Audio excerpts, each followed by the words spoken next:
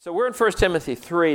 As we read these qualifications for elders, don't tune out. If you don't have any aspirations to leadership, you're not off the hook. All these character qualities should be true of every mature Christian man. All right? So you need to be thinking, shine the mirror on yourself as we study this. Also, ladies, these are the kind of things, if you're single, that you ought to be looking for in a guy. Okay? So this is mature Christian man kind of stuff here. So we're in 1 Timothy 3. There's a parallel list in Titus 1 that we won't teach through separately. I'll just make some references to it. It's very similar. Most of these qualifications fall into the area of character. All right? There's only 2 abilities listed in this passage. So let's read it, and you pick out the 2 abilities for me. All right, I'm going to start with 1 Timothy chapter 3, verse 1. The saying is trustworthy. If anyone aspires to the office of overseer, he desires a noble task. Therefore, an overseer must be above reproach, the husband of one wife, sober-minded, self-controlled, respectable, hospitable, able to teach, not a drunkard, not violent, but gentle, not quarrelsome, not a lover of money. He must manage his own household well, with dignity, keeping his children submissive. For if someone does not know how to manage his own household, how will he care for God's church?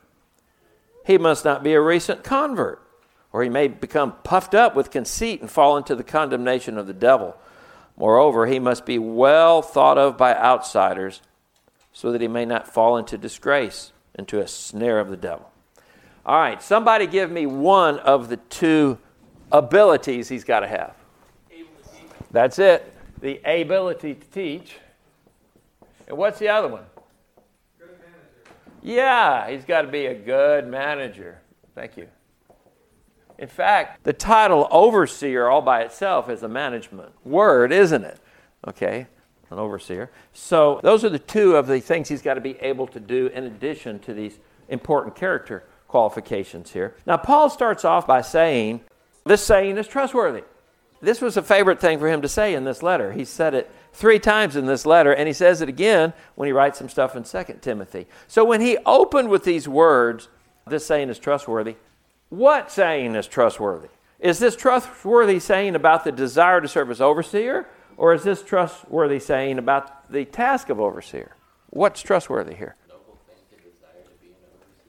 Well, is the main emphasis on the desire or the task? I would have to be trustworthy in the desire. Well, they're close, aren't they?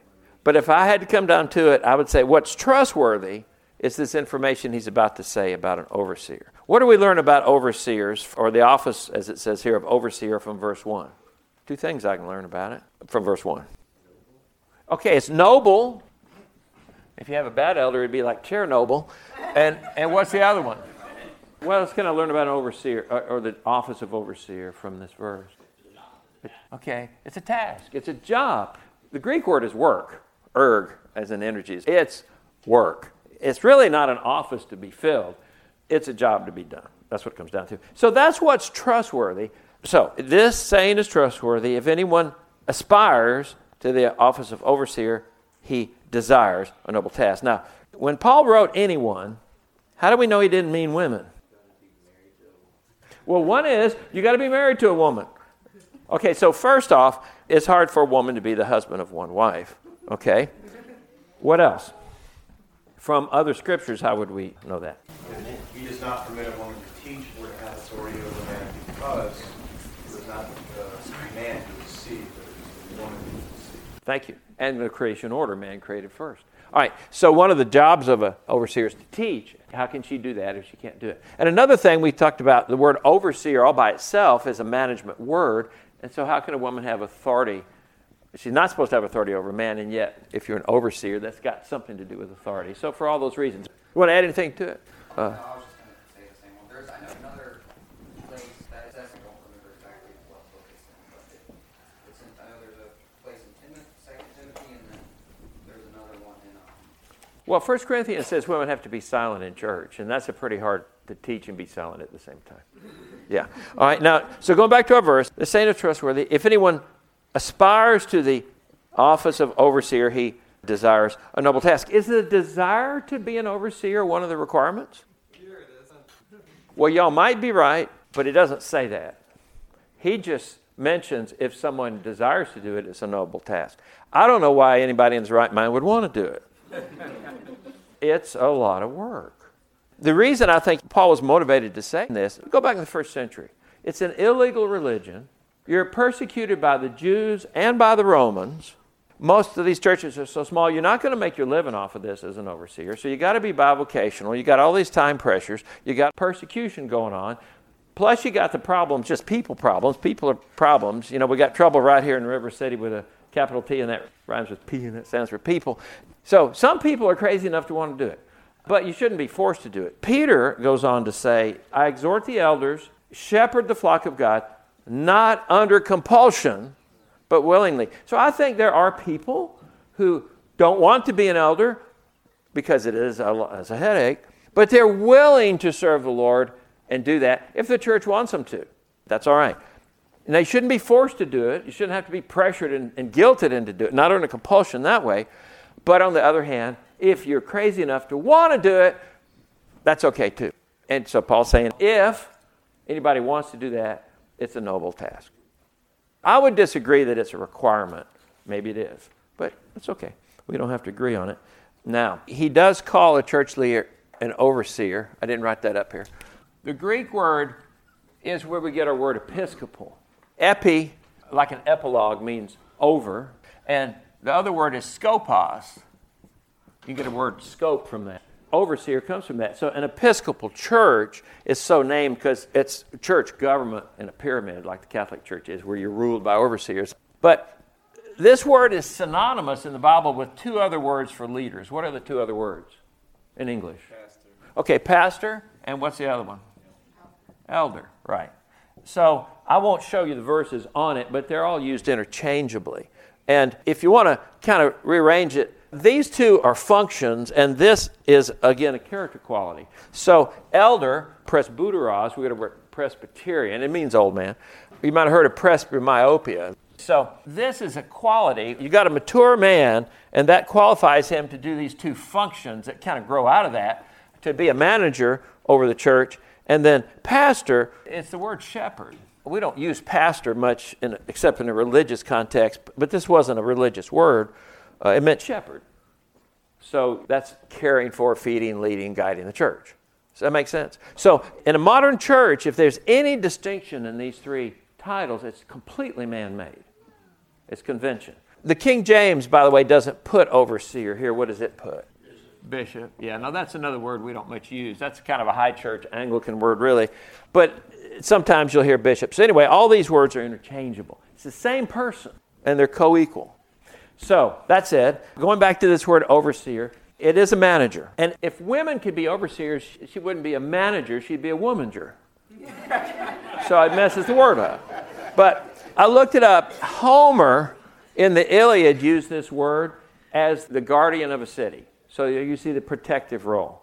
And so Gerald and I are always looking out to protect the church against bad eggs. We even took the address off the website. So people just don't show up. We don't know they're coming. We kind of pre-qualify people before they come. They have to call, find out where we meet. So that's just one. We lock the doors to keep bad actors out, give us time to respond. You know, just to protect her, spiritually and physically. I know an Anglican priest, you know, they always wear those funny, what do they call them? Schmucks or something. Anyway, he's got a revolver inside of it. And he said, it's my duty to protect the flock both spiritually and physically. Anyway, now, in classical Greek, the episkopos, the overseer, it was a reference to the gods as guardians of the truth. So, okay, there we go again. So, overseer, guardian, that's the idea. Thayer, in his lexicon, said it was someone who is charged with the duty of seeing that things to be done are done rightly. So, let's imagine we have stinky music. Whose job is it to be sure it's not stinky? The overseer's job. And let's suppose we're sitting here and it's freezing cold and the lights don't turn on. Whose job is it to be sure it's not freezing cold and the lights do turn on? The overseer's. That doesn't mean he has to do it himself. Do you ever notice when you come in, it's generally clean in here and the chairs are straight, right? Who's in charge of that? The overseers. But what if we don't bring enough food every Sunday? We run out. Whose job is it to browbeat everybody to bring more food? He doesn't have to go out and buy it himself, but he's got to talk to people about it. You see what I'm saying? Okay, somebody's got to do that. Every group that succeeds has some kind of leadership going on in it. So that's what he's doing. And he does say it's a task, and I've already mentioned the Greek word is ergon, an erg of energy. It means work. That's what it is. So to summarize verse 1, the ministry of an overseer, it involves management. It's a noble thing to do, and it's a lot of work. Paul said that's a trustworthy saying. Lester, leave. Does calling come into it at all? I was called by the Lord. Does that come into play? Boy, what a great question. I don't see that in Scripture anywhere. Okay, I'm just asking. Oh, you should ask. The idea of being called to the ministry is as extra-biblical as saying there's a difference between an overseer, a pastor, and an elder. I would add, though, that the Ephesians 4 passage where he gifts these men Okay. to the church, Yes. that included in that is the shepherd. So We I could- think there is A gifting. yeah, A gifting. Yes. Maybe we wouldn't call it calling, but we would say that the Lord is gifting this person to the church. Aside from the gifting aspect, because some people are gifted as pastors or teachers, say, now this guy's got to be able to teach. That's a little different than the gift of teaching. I see you, Alan. Hang on. So I would say I am no more called to lead this church than you are to be an electrician.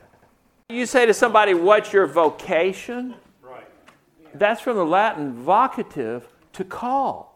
What has God called you to do? Amen. See, and I hate to be cynical, but I think a lot of this call to the ministry comes from the fact that I got to justify making my living from this thing, so I got some special anointing from the Lord that you need to give me money. Amen.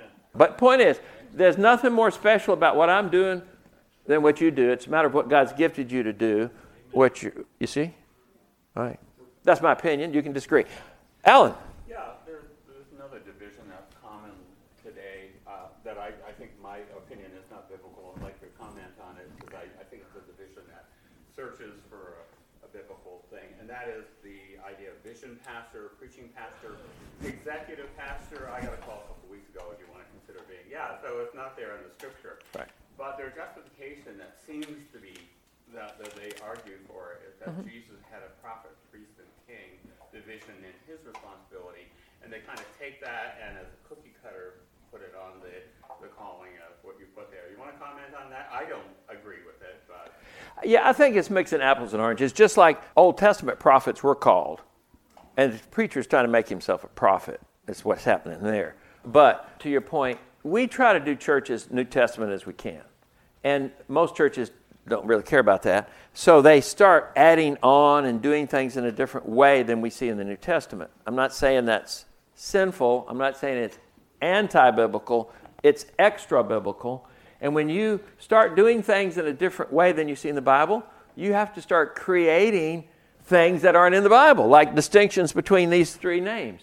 And so it's like sociologists will tell you, when you get over, they say it's 150 people in any group. You have to layer on management and complexity. I was having a big talk with one of the local pastors. I was at the meeting. You're supposed to introduce yourself. And I said, I'm one of three co-equal leaders in our, I think I said 3 co-equal pastors in our church. And that ruffled a few feathers. And one of them wanted to be sure and point out, well, we have to make a distinction between the senior pastor and the da-da-da-da-da-da. And it's all about management and control. He's like the CEO of a corporation. Well, they have to do that because they've already departed from so many biblical examples that we see.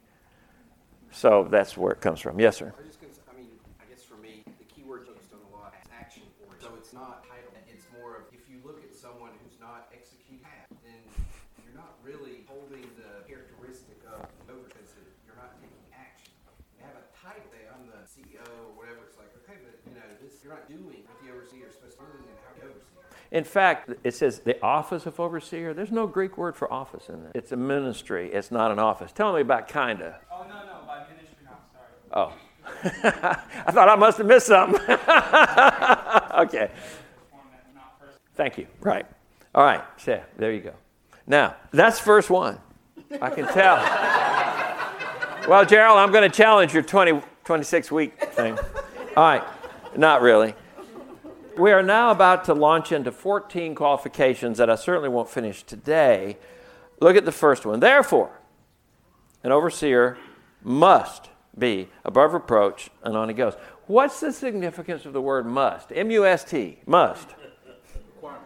It is a requirement. The Greek word is dei, D-E-I. It's necessary. It's binding. You don't want to fudge. Now that said, back in the days before cameras, Lee Sheen tells me, that all artists tried to paint photographic images of people and events and what they looked at. Well, once the camera came out, what's the big deal? You don't need somebody to paint with that precision. So people like Monet started painting more abstractly.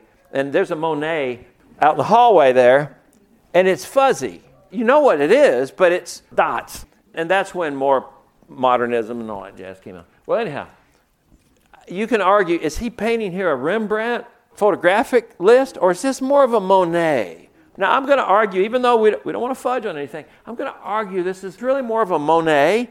A lot of these things are overlapping and a little bit hard to precisely identify. So as we go into it, it is an important thing, but I think it's more of a Monet that he's painting here. So anyway, I think it all hinges on the first qualification. What's the first qualification? Above reproach. So what does that look like? I think everything else in this defines what it means to be above reproach. I'm going to keep coming back to that. If we were to go to Titus chapter 1, where the same list is there, he starts with above reproach and he ends with above reproach. He brackets it. That's his frame. So we got this Monet, and what's the frame? Above reproach. This is what it looks like to be above reproach. You with me? So again, guys, you're not off the hook. If you don't desire to be an elder, it's irrelevant. These things should be true of your life if you're a mature Christian man. All right. What's the difference between above reproach and sinless? These are all things. And it's your public reputation. Everybody sins. We do. But it's your public reputation. The King James, New King James says he's blameless. You're not perfect. Nobody's perfect. You're going to screw up. All right. So the Greek word, it's the Greek word not jammed in with the Greek word on, jammed in with the Greek word to hold. In other words, you can't take hold of anything. There's nothing on this guy to grab hold of that's a legitimate basis for accusation. Imagine the grease pig contest. Some people might illegitimately accuse him of something, but there's nothing legitimate you can accuse him of that's a stain on his character. And what was that word you said, Joel? You said it's his reputation. That's it. Yeah, Gerald? I think it's one of the reasons why it's so important for an elder to come from among the body as opposed to looking on a website and finding somebody. Because if you look on a website, you don't know the person's reputation. They may have all the resume qualifications, look great, let's hire him, here he is. And then boom, you realize, man, this was what a have I mess. done? Whereas when the person's coming from within the body, like Chris has been with us for a couple of years, we know it's not like there's any surprises hidden under the stone that later gets unturned and we all think, oh no, what do we do? That's well said. Amen. I think of Job. There was a man whose name was Job, and that man was blameless and upright, one who feared God and turned away from evil. He was above reproach. So anyway, the rest of this defines what it means to be above reproach. So the next on our list, one aspect of being above reproach is he must be the husband of one wife. What does it mean to be the husband of one wife? Is this something about divorce? Is this something about polygamy? Is this something else? What is it? Currently, the husband of one wife. Not a woman chaser. You don't have a wife and a girlfriend on the side. Okay. Well, some things are more clear than others. There's a Greek word for divorce, and it's not here. But so let's talk about Jim Baker. That's an old example. He only had Tammy Faye as one wife, but he was not a one-woman type of man. He had other women. There's a lot of those cats like that, right? So here's the point. The Greek says he's got to be a one-woman man. Now, there's no dedicated Greek word for wife. It's only the word woman. They'll usually put a "the" in front of it. The woman. That's usually your wife. But here it doesn't have that. So when you don't use an article, it can indicate that it's the character quality of a thing. So, in other words, the idea, it seems, in my opinion, is he's a one-woman type. He's a one-woman type of man. Jim Baker wasn't a one-woman type of man. Bill Clinton certainly wasn't a one-woman type of, but he still only has one wife. So you see the difference. So I don't really think at this point it has anything to do with divorce. You could maybe bring that in later. It doesn't have to do with polygamy. That wasn't a problem in the Roman Empire. They just didn't practice. The Romans didn't. They had so many concubines and affairs going on. You had one wife for legal purposes, but you might have been terribly immoral. But the Romans weren't into polygamy. So, and I'm not for it either. But I'm just saying I don't think that's what Paul's talking about. So you want a guy that's morally pure. Yes, sir, Jason. The one-woman man, does that mean he has to have a woman? Oh, that's a great question. Are we saying let's say a single man that's never been married, is he saying he can't be an elder? Yeah. Well, let's have a yes to start with, and then we'll have a no. Why do you think that? Well, Besides the fact that it says this. there are things that are dependent on your that come later on. You have to manage your household well. You got to be able to raise kids and those kinds of things. And that's part of the proof that you can manage the household. It is proof, isn't it? Yeah. She needs to be happy. She needs, yeah, that's right. You know what I mean. I'm not saying. Well, no, you're right. All right, do we have to prove that you can minister to her before you can minister to her. So the best testing ground is if his wife's not happy, there's a problem there. He might not be the cause of her unhappiness, but he's certainly got his hands full if she's not happy. All right, so, yeah, now, are you for or against? I lean towards what he says, but I just think of other proving grounds. Well, that's the question. Are there other proof? What if a guy was a general in the United States Army and he never had been married? Yes. Well, he's probably got management abilities, but he might not be very loving. Well, what if he's... Yeah. Teacher of many young people or orphanage or something Yeah. where he demonstrates Okay. the skills. Right. So we got a yes and probably maybe a no. All right. I know in scriptures Paul said, I'd like them to remain single as I am. Woo! What about Paul and Timothy and Titus? And Jesus! We would never let Jesus be elder in this church. All right. Well, that's right, though. What about that? That throws me off there. No, he was higher than it. He was an apostle.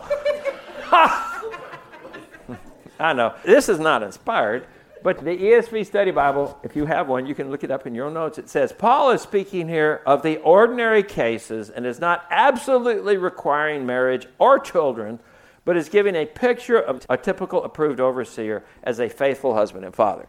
So it's the exception not to be married. Most of the time this is an academic question, although it does come up upon occasion. And so run that either way. But back to Gerald's main point, it ain't enough to have been to seminary. You got to somehow have proven character. You know, a lot of single guys, I mean, if he's single, okay, still, he needs to be a one-woman type of man in the sense that he needs to not be running around. So I think the issue right here is not marital status, it's moral purity myself. Yes, sir. Yeah, I was just going to say, I knew a guy that was going for ordination and did all the doctrines and this sort of thing and gets to the end and they said, do you have any questions for us? I said, are you finished? They said, yeah. He said, you didn't ask me a thing about my family life. Oh. You didn't ask me about my children. You didn't do any research on that stuff. Ooh.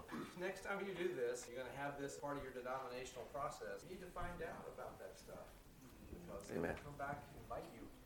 Yes, it will. This guy's, Thank you. not walking with the Lord and his family. Amen. That's well said. In the churches of Christ, and Mike, maybe you can speak to this too, but we suffered the opposite thing, where we were so strict with the requirements of elders that it was really hard for us to have elders in small churches like that. Very true. Yeah. I guess if I had to err on one side or the other, I'd rather err on that side. But, yeah.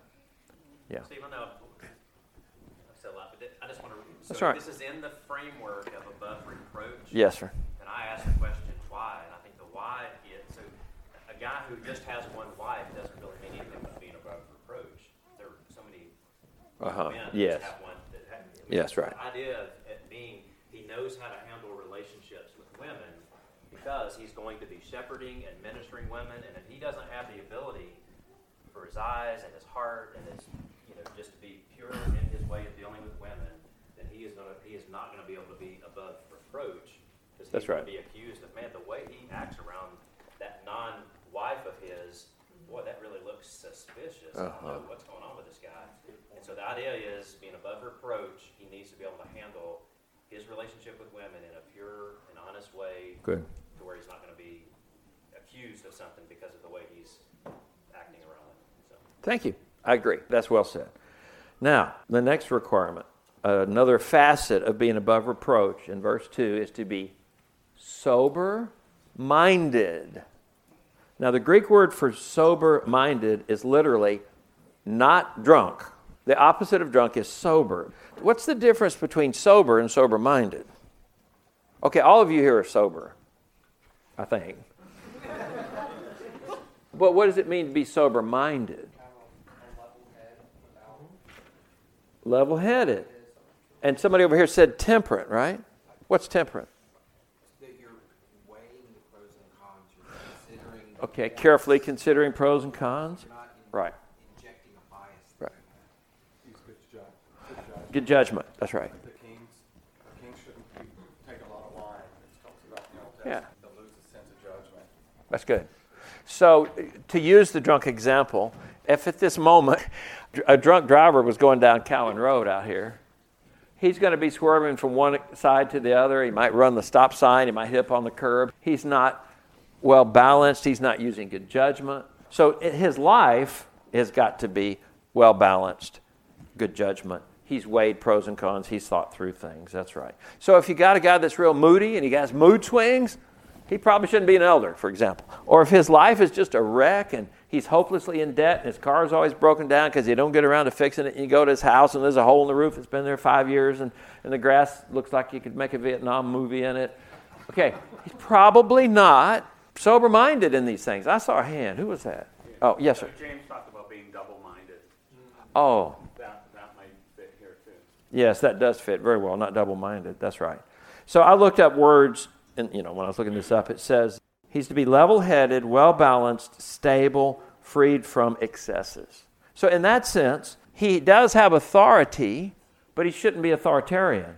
He has to make judgments, but he shouldn't be characterized as being somebody that's judgmental. And certainly, people come to him for his opinion, but he shouldn't be opinionated. That's not being sober-minded. That be not intoxicated by some non-Christ-centered ideology. Okay. I don't have some issue. That's right. Primary life. That influences everything else I do or think. That's right. Well, this is written in Greek, and it's not drunk in Greek. Yeah. I don't know what sober is etymologically in English, but I do the Greek there. All right. So now, we're still in verse 2, right? The next one is self-controlled. So part of being above reproach is to be self-controlled. See, that's very similar to sober-minded, it sounds like to me. What situations can you think of where it would be important for an elder to be self-controlled? When others are not. Okay, everybody is losing their heads. You need to have a cool head. That's very good. There are a lot of issues that people can get really worked up over. What else? To resist temptation. Yeah, what kind of temptations? Take more power than you need. Okay, take more power than you need.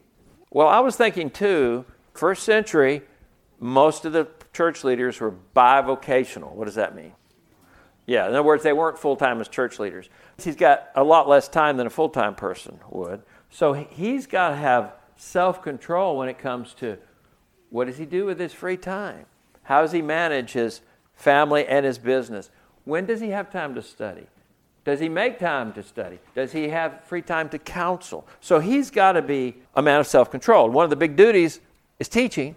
Well, look, if he never spends time to study, he's going to be a pretty cruddy teacher, probably. Hudson Taylor, is famous missionary. Where'd he go to China? Isn't that right? That's right. He said this.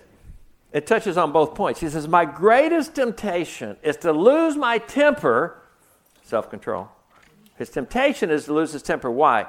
Over the slackness and inefficiency, so disappointed in those on whom I depend. So he was frustrated because the other missionaries were slack and inefficient. They should have been having self-control. And the good thing, he did have self-control because it tempted him to lose his temper. He goes on to say, it is no use to lose my temper, only kindness, but oh, it is such a trial. The Greek word for self-controlled is the word saved, jammed together with the word thinking. Literally, you would translate it, he's got to have saved thinking. It doesn't mean that like it does in English, but it came to describe someone who was reasonable, sensible, had a sound mind, and from that idea of self-control. So Proverbs says, a man without self-control is like a city broken into and left without walls. The NAS here doesn't say self-control, it says prudent. What does it mean to be prudent? There's a Prudential life insurance company. What do you want from a life insurance company?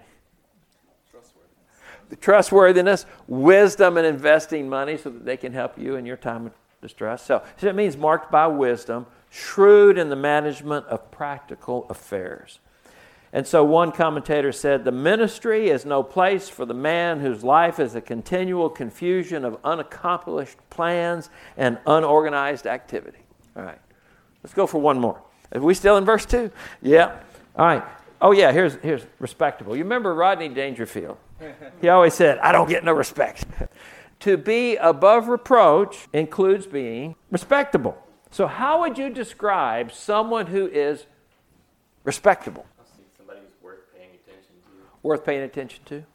That someone whose actions generally leads to fruitful outcomes in the spirit. Actions lead to fruitful outcomes, usually. Yes. Okay. Well, according to the dictionary, or actually the internet, it said respectable people, this is convention, right? They're polite, they're authentic, they're determined, they're empathetic, they're helpful, they're confident, they're open-minded, they're honest, level-headed, humble, optimistic, and decent, as in moral. So as you see, Gerald and I will soon resign from being elder. Nobody can meet that. But we kind of know it, right? We bank on Main Street down there at Tandem Bank. When you go into your bank, you're not going to see a guy behind the counter covered in tattoos with a nose ring and long stringy hair taking your money. See, that's not respectable. They're going to at least hire people who look respectable. They might be just as crooked as anybody, but you see what I'm saying? We know respectable when we see it. Now, the Greek word is kosmios. We got our word cosmonaut or cosmos from that, and it means orderly or proper. And so an overseer's life is to be well ordered. He's got to have his act together. Honorable would be a definition for this Greek word. It's the opposite of dishonorable. When a soldier gets a dishonorable discharge, that means he's had some bad conduct. That's not respectable. So he's got to be a man worthy of respect. I tell you what, I'm going to do one more and I'll quit because I can do it quickly. An overseer must be above reproach in the area of, what's the next one in verse 2? Hospitality. What does it mean to be hospitable? The ability to serve. Yeah, the ability to serve is good. Loving different. Loving different people. Yeah, that's right. Inviting. Approachable. Approachable is a good one. Very good. Were you going to say that? Good. Accessible too. Accessible, yeah. The Greek is the Greek word affection and the Greek word stranger jammed together. An affection for strangers, fond of strangers. Again, I looked it up. It says it involves extending warmth, kindness, and generosity toward guests, visitors, or even strangers, creating an environment that fosters genuine human connection and a sense of belonging. True hospitality, watch this, it extends beyond the confines of professional settings. Somebody wrote a book, Open Heart, Open Home, that's what it was. And so the idea of hospitable, literally, an elder is the type of person whose home is open. People stay there. They come for counseling, for training, for meals, for prayer meetings, for Bible studies, that kind of thing. Or to host itinerant workers. So you remember Jay was telling us that he was a member of a church for 10 years, but never once was he invited into the home of another church member of that church. That's a little too cold for me. So we ought to all be hospitable, right? But especially a leader, because he sets the tones for the church. So I went to another church. I was invited to be on an ordination committee. I didn't know this guy from Adams off Ox, and I thought, why are they inviting me to come to this ordination committee? But I went. I could ask him theological questions. I got there, and they all knew each other. I was the odd man out. Okay, so I go in this room, about 15 guys, and they're all sitting there quietly waiting for it to start. Nobody said a word to me. Hello? Who are you? How are you? No interest in me or getting to know me. And they all obviously knew each other. And so then the guy came in, everybody asking questions. And then they all left. I might as well have been invisible. But I think a pastor sets the tone for a church like that. If he's cold, the church is going to be cold. See what I'm saying? Gerald? Being hospitable, I think part of the reason why being kind towards strangers, being hospitable is kind of a dangerous proposition. It's risky because you don't know the person, you don't know the people. So I think maybe the idea could be that this is a man use his stuff, including his home. That's not his stuff in his home. He's kingdom-minded, in that he's willing to take that risk to have people in his home, not knowing whether he's going to benefit from them in any kind of way, but he's doing it because he wants to love on them and minister to them. And it is risky. I think the leader is willing to take that risk as an example to the other people. That it's worth the risk to have people in your home, even if they spill something under your carpet or break something, break a toilet. It's worth the risk because these aren't your things anyway. That's right. Use them for the kingdom purpose. Well, that's right. And remember, too, house church was de rigueur at the time, all about home meetings. And as churches become more like businesses, they become more professional. And that's why I read this part, hospitality that extends beyond the confines of professional settings. Actually, some seminaries advise the students, like in the military, officers do not fraternize with enlisted men. And we had a ministry at our church in Memphis to one of the military bases, and the officers wouldn't even ride in the van. We'd get enlisted men, and the officers would come separate. And there they are in church, and they wouldn't fraternize together, which I always thought was pretty weird. But anyway, in seminary, sometimes they're told, you do not be friends with church members. You get your friends with other pastors in different churches. You do not be friends with church members. This is crazy thinking. That's just wrong. Chris, I'm going to close after you say something. I just thought I'd share one of my mentors early on, the church growth movement, told me, do not visit the home of your member. Wow.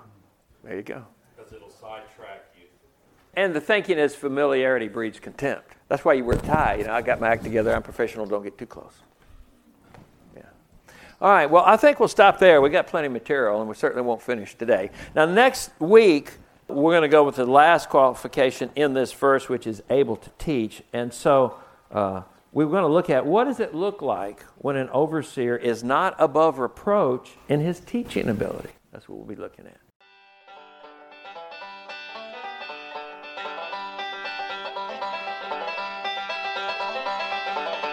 This message was produced by the New Testament Reformation Fellowship, reforming today's church with New Testament church practices. Permission is hereby granted for you to reproduce this message. You can find us on the web at www.ntrf.org. May God bless you as you seek to follow Him in complete obedience to His Word. May your faith in the Lord Jesus be strengthened and your daily walk with Him deepened.